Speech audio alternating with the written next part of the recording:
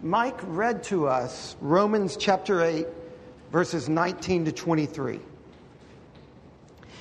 This passage of Scripture that Mike read tells us that the healing of the entire creation will come about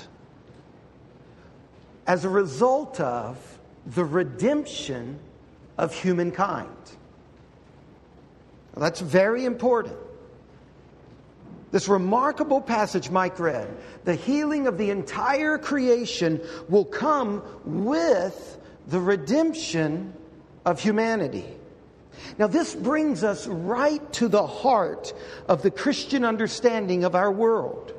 The one and only God, this mysterious, eternal, uncreated God who has no beginning and no end, this all-powerful person-like being is the Creator. And He created the universe with all of its beauty and complexity and potential. And when you read the Bible, you see in its very first pages that the high point of creation is the making of humankind. The climax of God's creative power is the making of humans. And in the Bible, a man or a woman is a creature designed and made by God, part of the world. Humans are creatures. That means there's a creator and they were created. They're different from this God. But somehow we are like God. Now, however you calibrate God's activity of creation with scientific theories about creation, there are multiple ways to do that. However you do it, however you calibrate scientific theories of creation with God's activity of creation, if you are faithful to what the Bible has to say about humans, you cannot think of humans as merely random products of time and chance. Now, it is possible to have a view of evolution that is a theistic view of evolution, that sees God working through evolution, and humans are not a product of time and chance. It's also very possible to believe in evolution in such a way that you believe humans are a product of time and chance. Now, however you work with that, and that's a discussion for another time, you've got to be very careful that the point of Genesis 1 and 2 is not how God made it, but that humans are unique. They are not a product of time and chance, and that humankind, among all of the creatures that God created, humankind is personal. God addresses only humans. God speaks to and addresses only men and women. They enjoy a unique personal relationship with the Creator. This issue that humans enjoy a personal relationship with the Creator. This is why one of the greatest of the church fathers, Augustine, this is why Augustine observed that our hearts are restless until they find rest in God. That's something unique about us.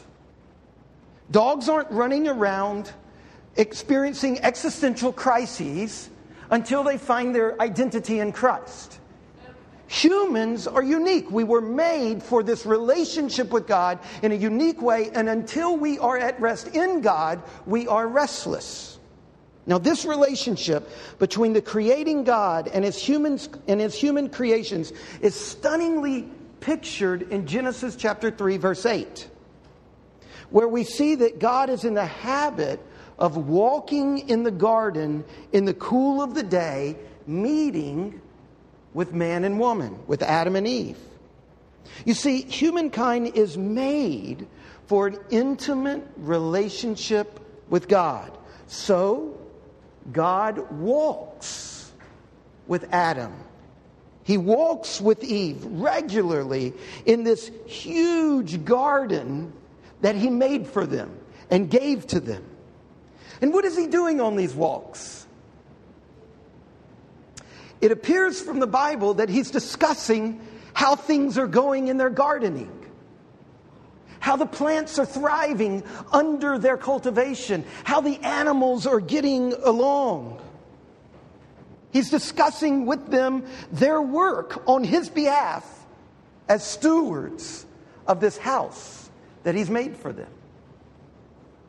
In Genesis chapter 1, verse 26 and 28, we're told that God created humans in his image, in his likeness. Though God is infinite, we are finite. Though God is the creator, we are the creature. And there is something fundamentally similar between us and God. We are not God, but there is a striking similarity. And the Bible teaches that the similarity between humans and God is our vocation, our role on the earth. That is the similarity between us and God. In Genesis 1:28, God commands humans to be fruitful and multiply and fill the earth and subdue it and rule over it. That was God's job. That alone he gives to humans. And humans alone among his whole creation has this vocation, this work to do that is the same as God's work before humans show up. To form, to fill, to rule, to subdue. The fundamental similarity between God and humanity is humankind's unique vocation, our calling, our commissioning by God himself. Under God, we are to rule creation. Our special role is to serve the Creator by drawing out of creation all of its potential, nurturing and cultivating it into its glorious potential. Now, as human beings, we have huge freedom and responsibility. Wherever your job takes you, that is your job. As a teacher, your job is to discover the potential of humankind to be educated and then to educate with the grain of the universe. If you're a businessman, God put business as a potentiality within his creation, and your job is to partner with God in the flourishing of a community through vibrant, healthy, sustainable businesses. And you just go on down through the line. Our job is to work under God's authority over the earth, drawing out of the earth its massive potential. And so what you need to do is discover your gifts and your abilities, how they line up with the needs of the world and the priorities of God, and then every day go out into your vocation as an act of obedience to the Father, drawing the whole world into the passion. That's what work is. That is unique to human beings. And there is huge freedom and responsibility in how we do this. There's accountability. We're put here to develop the hidden potentials of creation. That's where the Bible begins. But as we saw last week, this beautiful beginning gets corrupted and twisted and torqued by evil. We don't know where evil comes from. It's there. And humans buy into it. And between Genesis chapter 3 and Genesis chapter 11, there is a triple play of evil. So that by the time we get to the end of Genesis 11, we read for the first time, a woman is infertile. Genesis 11:30.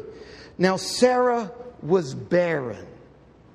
She had no child. A double statement of the effect of evil on God's fecund creation is blight and barrenness. History is played out when you get to the end of Genesis 11. It's done. It's barren. There is nowhere else to go. There is no foreseeable future. It is hopeless. It is dire.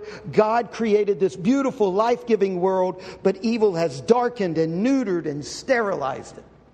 To read the Bible correctly, you've got to grasp the backbone of Scripture, the logic of the Bible. Look, the Bible is a single story. It's a single sprawling, capacious narrative. And if you don't learn to read it like you read John Grisham, and you treat it like an encyclopedia where you dip in and find a verse for this and a verse for that, like vitamins on your shelf, then you're going to misread the Bible. You've got to understand, whatever you're reading, where it fits in the drama of Scripture. The drama of Scripture is God dealing with evil. And you get to the end of chapter 11, evil has had its way. And then something happens. The good, all-powerful, life-giving Creator refuses to let barrenness be the final word. In Genesis chapter 12, we have the hinge of the Bible, the small hinge that the whole door of Scripture swings on.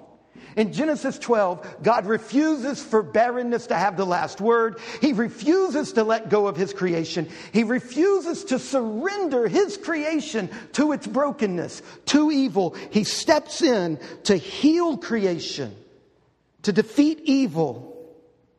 And how does He do this?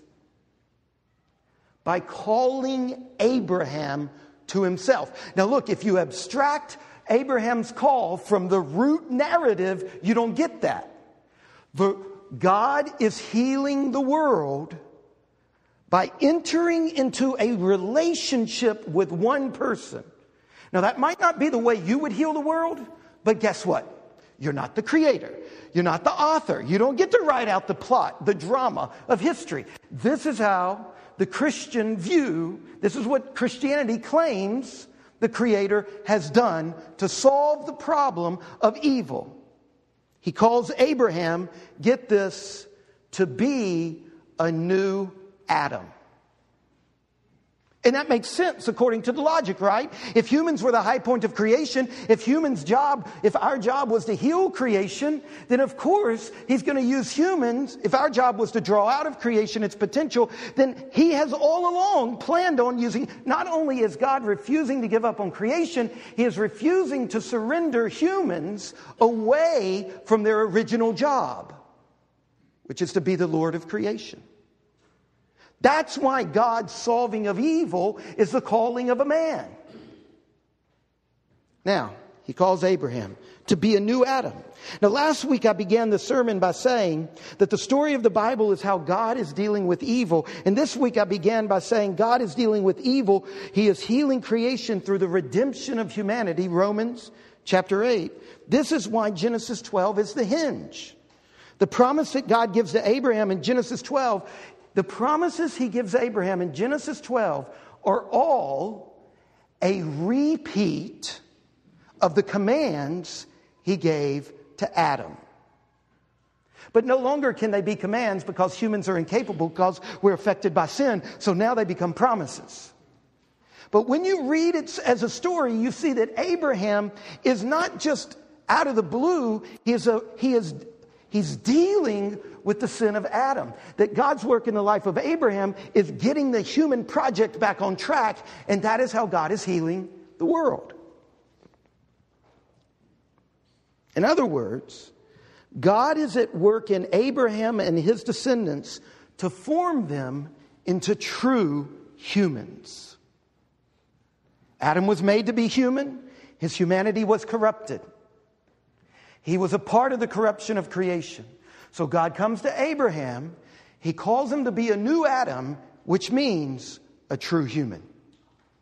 Now,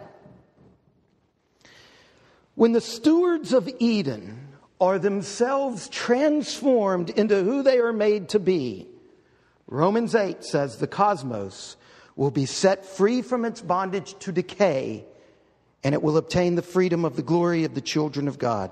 Now, like I've said many times before, if you think the Rocky Mountains are breathtaking now, wait until God heals humanity and they are set free from decay.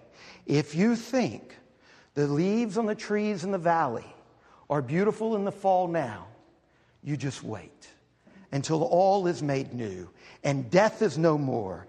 And then you and I will see beauty that the greatest beauty you've ever seen is a mere hint. That's Romans 8. And it all depends on true humanity. Now, God's answer to evil is true humanity. But humankind is so deeply infected with evil that there's a problem. What do you do when the solution is a part of the problem? Abraham's a part of the problem. So yes, God chooses Abraham and He chooses his descendants to heal the world. But Abraham, to be quite honest, is the greatest threat to the whole solution. The very solution is the threat to the solution. Now this is why after Abraham's call where he performs admirably and obeys God and goes out in faith, in the very next story, he's pimping out his wife. And you're supposed to ask, as any good reader of John Gresham would, holy cow, how does this work? How can the solution that is deeply infected also be the problem? If you saw the movie Noah, that's the central tension that the movie captures. How will Noah be a solution to the world's problems when the evil is in him? Now, ever since I said that last week, I got all kinds of questions from people who hated the movie. I'm sorry, you're not bad, you're just wrong, but I still like you. Now, this is key to reading the life of Abraham. Abraham's the solution, his descendants are the solution, but they're the problem too. So what we see in the life of Abraham is two things. It is the founder of God's people who will heal the creation ultimately through the birth of Jesus Christ, who is the son of Abraham, who is God incarnate. And number two, when we look at the story of Abraham, we not only see, number one, God's steadfast faithfulness to pull this off through Abraham and his descendants. We, number two, see the formation of Abraham into a true human. You've got to understand that the life of Abraham is about two things: founding and forming. God is founding his solution, and he is forming his solution into true humanity. Becoming a true human, you see, doesn't happen automatically.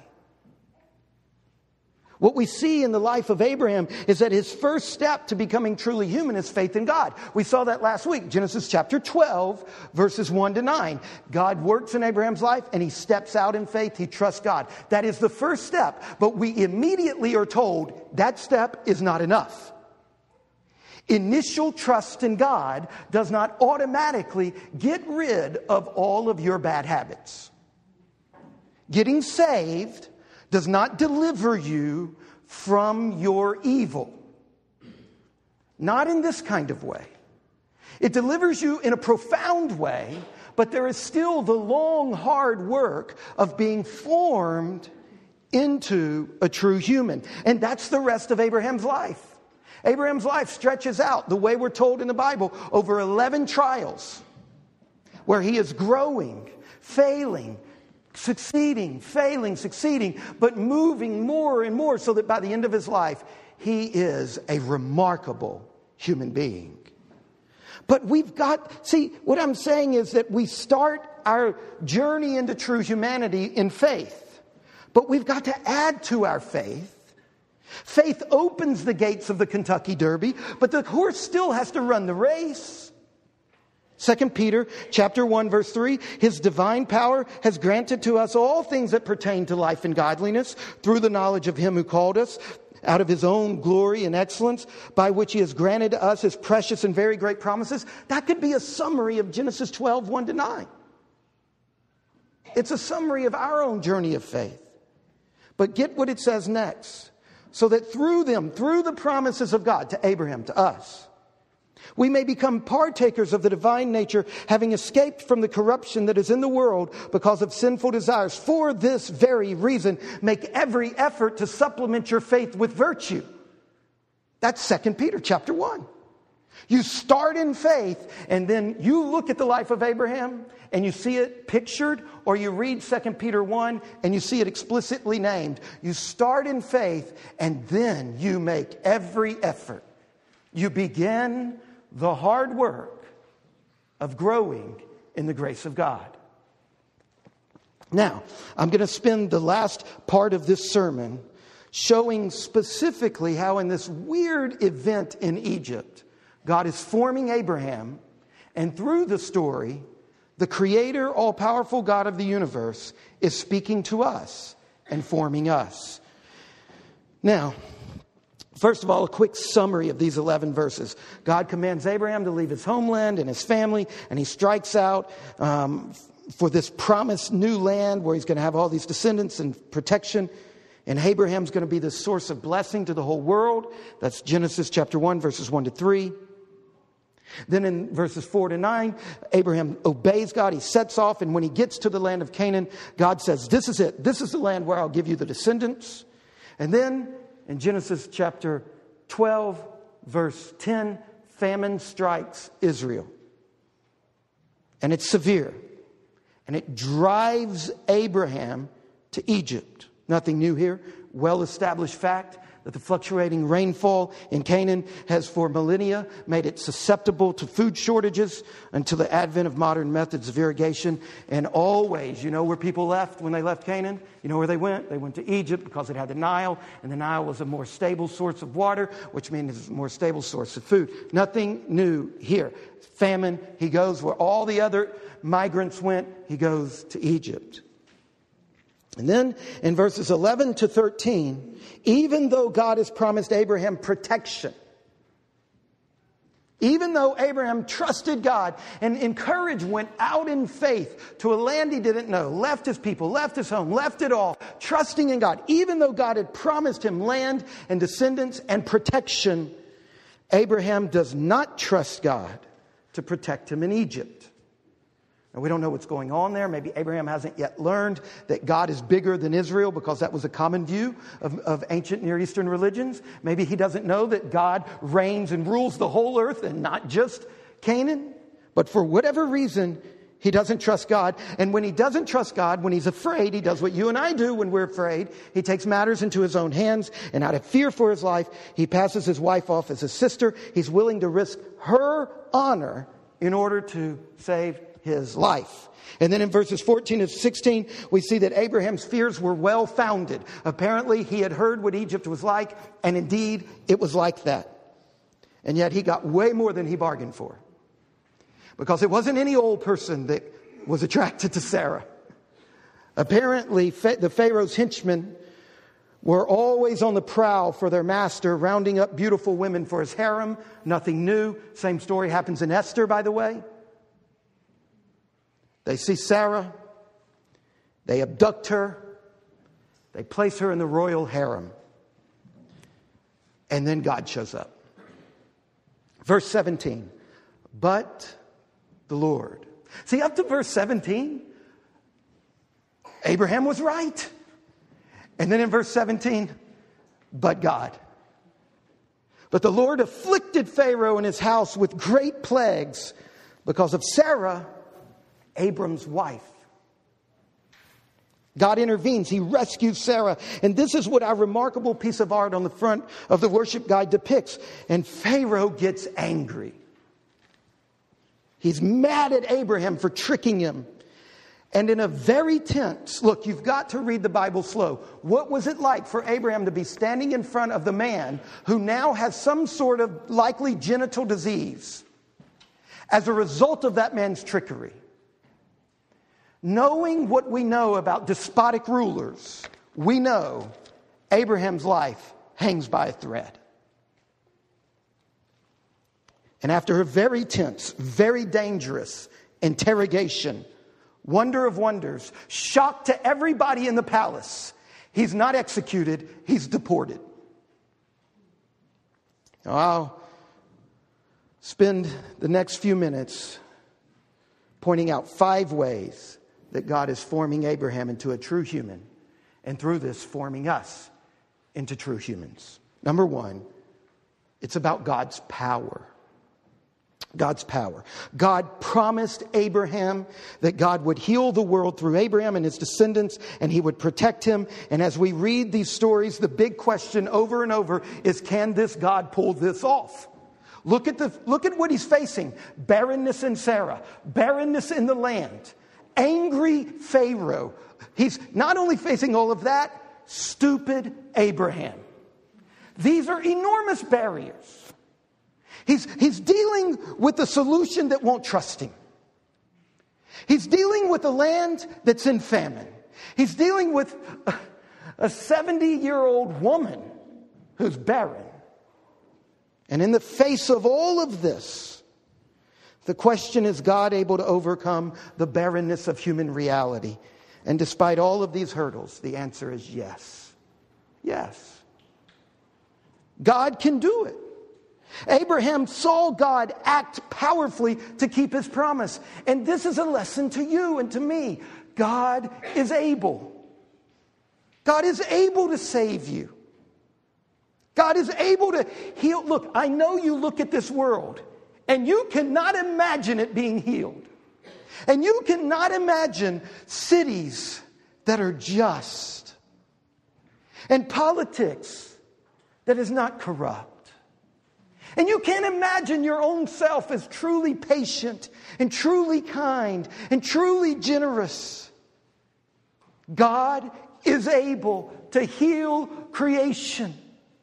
He is able to overcome all of these impossible situations. And it is important for your own formation into true humanity to know that. To know that God is more powerful than whatever the dangers and threats are in your life. Number 2, in God's formation of Abraham, Abraham has to learn about marriage. Marriage is at the center of this story. For Abraham to become truly human, he has to learn to be a proper husband. Before Abraham can become the founder of the nation of Israel, he's got to learn how to treat his wife. This is a very particular issue right at the heart of this story. For those of us who are married, for those of us who will choose to marry, you cannot choose what marriage means. Marriage is not an accident of evolution. Marriage is unnatural. It is an institution inserted into the development of the world by God. You cannot choose what marriage means. This is what God is saying to Abraham. Abraham, marriage is a very specific thing, and you violated it. And that really bothers God. Now look, in our society, you can choose to be married or not, but you cannot choose what marriage means. I'm not going to spend a lot of time on this. A year ago, I preached a whole series of sermons on marriage. This is one of the most important issues Christians are facing in America today. What is the meaning of marriage? What is its basis? And we see here in the founding stories that God owns marriage. That He determines what it means. God is teaching Abraham very specifically that adultery is wicked. It's wicked. Listen to Hebrews chapter 13, verse 4. Let marriage be held in honor among all, and let the marriage bed be undefiled, for God will judge the sexually immoral and adulterous. That's what He did to Pharaoh. Even though Pharaoh didn't know. God didn't care. He values marriage that much. He judged Pharaoh. He plagued him. Now, have you learned this lesson? If you are having sex outside of marriage, it is wicked. It is an affront to the Creator. That is not the way God designed the world to work. And for you to become truly human, you must confess your sin. You must face up to the Creator and say, even if it's like Pharaoh, I didn't know. You must confess. And by the grace of God, you must repent. To become truly human, you must confess and repent sexual sin. It matters. It's serious. The church should be fixated on sexuality because it's that key to what it means to be truly human. If you are involved in sexual sin, sex outside of marriage, whether it's in your imagination through pornography, whether it's in a relationship that you're not married, nobody's married, or it's a relationship outside of your marriage, whether it's in your fantasy life or in your real life, if you are involved in it, call on God. Ask for His forgiveness. Because if you don't, you will be less than human. Number 3, in God's formation of Abraham, Abraham has to learn how to live by faith. In last week's passage, Abraham takes his first step of faith with an imagination captured by promises. But then he gets into a place where the promises seem to recede. The land is barren. His wife continues in barrenness. He's facing an enemy that could kill him.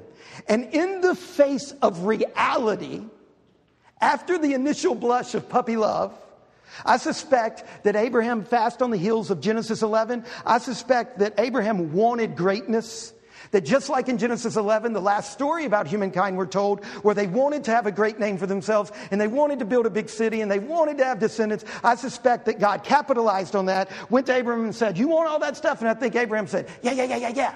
And God said, okay, I'll give it to you. All you got to do is trust me. And Abraham said, okay, I'll trust you. And he steps out, and then suddenly he has to put that faith into practice. See, Abraham doesn't emerge from Genesis 11 like Athena from the foam of the ocean, fully formed in all her battle array. He emerges in Genesis 12 as a weak, small beginning of faith. He does it with a large heart and great courage, like so many of us have done. But he still has to be formed. He still has to learn that he can trust God in the brutal reality of life. When you put your trust in God, it is the beginning. And then you hit situations. And when we act out of fear, we are not acting out of faith. In the Bible, fear is the opposite of faith. And without faith, the Bible says we cannot please God. And this is what Abraham is learning. Romans 14:23 tells us that whatever is not of faith is sin. And this is what Abraham is learning. Are you learning that? What is Egypt and what is the famine in your life? What is it in your life that is causing you to really doubt and to take matters into your own hands and to solve problems your own way? Is it lying on your tax return? What is it? What are these moments where you've got to put faith into practice that you really trust that God will protect you? How are you doing with this lesson and the concrete particularities of your own life? Number 4, in God's education of Abraham, Abraham experiences God's discipline. Even though God intervenes to protect Sarah and Abraham, and even though Abraham grows wealthy through this fiasco, he still pays a price. In contrast to the scene before, Genesis 12, verses 1 to 9, and the next scene, Genesis chapter 13, in contrast to those scenes that are sandwiched around this story, Abraham loses God's voice, builds no altar, brings no blessing to others, and instead of blessing, he brings on himself a rebuke. Now, this is fascinating. Let me show you what I'm talking about. Look down in Genesis chapter 12, verse 20. A really neat thing, well, sad for him, but neat on a literary removed if it's not you level. Verse 20, and Abraham and Pharaoh gave men orders concerning him, and they sent him away. That verb, sent away. It is the exact same verb we find in Genesis 3:23 when God sent Adam and Eve out of the garden. Furthermore, the questions that Pharaoh asked in verse 18, what is this you have done to me? Verbatim quote of God's question, what is this you have done, to Adam after he sinned. When you compare God's response to Adam and Eve, and you read it, and if you could read it in Hebrew, it's the same words in Pharaoh's mouth. Not only does Abraham lose the voice of God, he gets the rebuke of God through a pagan, wicked king. He's under God's discipline. He failed to trust God. God blessed him anyway, and yet he paid a price. Now listen to what Hebrews chapter 12 tells us. My son, do not regard lightly the discipline of the Lord, nor be weary when reproved by him. For the Lord disciplines the one he loves and chastises every son whom he has received. It is for discipline that you have to endure. God is treating you as sons. For what son is there whom his father does not discipline? If you are left without discipline in which all have participated, then you are an illegitimate child and not sons. Look, this is Abraham, right? The reason God rebukes him through Pharaoh, expels him from Egypt, back into the land of famine. The reason he goes through this is because God is disciplining him. And he does the same to us. And learning to receive God's discipline is a critical element in our own formation. How are you doing? Listen what it says in verse 12. Lift up your drooping hands and strengthen your weak knees and make straight paths for your feet so that what is lame may not be put out of joint but rather be healed. What are you supposed to do when you mess up and God disciplines you? Don't quit. We'll see what Abraham does. You know what he's going to do next week? He comes shining through. Next week, he faces an equally threatening situation and he trusts in God. God disciplines us. Finally, grace. In God's formation of Abraham, not only does God educate Abraham about his power and about marriage and about faith and about discipline, Abraham also is educated in grace. In God's sheer, generous grace, throughout all of his mess-ups, Abraham grows wealthy. And it's a sign of God's grace in his life. George Steiner, a profound intellect who is not at all a Christian, but is very attuned to the teachings of the Bible. He says in my favorite book he's written, it's called Real Presences, which is about a philosophy of language, not about Jesus. Steiner writes this: the strangeness of evil is only eclipsed by the deeper strangeness of grace. That's Genesis 12, 10 to 20. You think that's a weird story? Abraham shucking out his wife so he'd save his own life? The only thing even stranger than that is God's grace. He deserved to be pulverized for that. God is gracious. Do you want to become truly human? Look, being a Christian is not about losing your humanity. It's about becoming maximally human in your true self. Do you want that? Then look, put your hands into this powerful, generous, loving God. Trust in Him. Trust in His Son. That in Jesus we see ultimately, finally, the perfect human. And in Jesus' life and death, we are offered access into this relationship with God where He will form us. If you don't trust in God, why not? And if there are barriers to you trusting in Jesus, let's talk about it. Call me. My phone number is on the back. My email's on the back. Talk to a friend. And if you are on the journey of faith, you've already walked through the door, how are you doing at being formed? Are you yielding to the process? Are you growing into what a true human is? Let's pray. Father, thanks for this time. Thanks for your word, God. And help us now as we continue to worship you, to trust in you. In Jesus' name, amen.